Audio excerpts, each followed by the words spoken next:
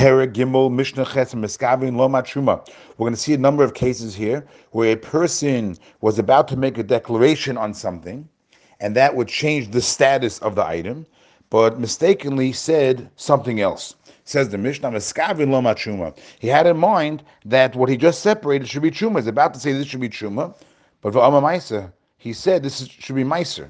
Meiser, something should be meiser of truma. And he said it should be truma, all of Amashlamim. He had a carbon, an offering, an animal that he wanted to bring as a carbon ola, which is a special type of a offering, a carbon. But Amashlamim, he said shlam, which is a different type of offering. Shlamim, or he wanted it to be a shlamim v'ama ola. And he said it should be an ola. Or he said, She'eni nichlas l'bayezeh.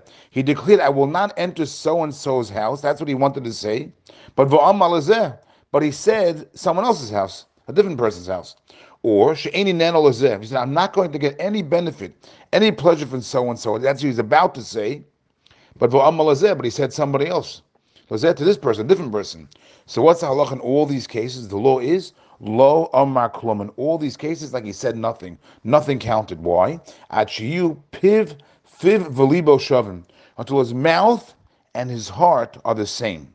The Rav explains that there are verses in the Torah when it's speaking about donating things to the temple.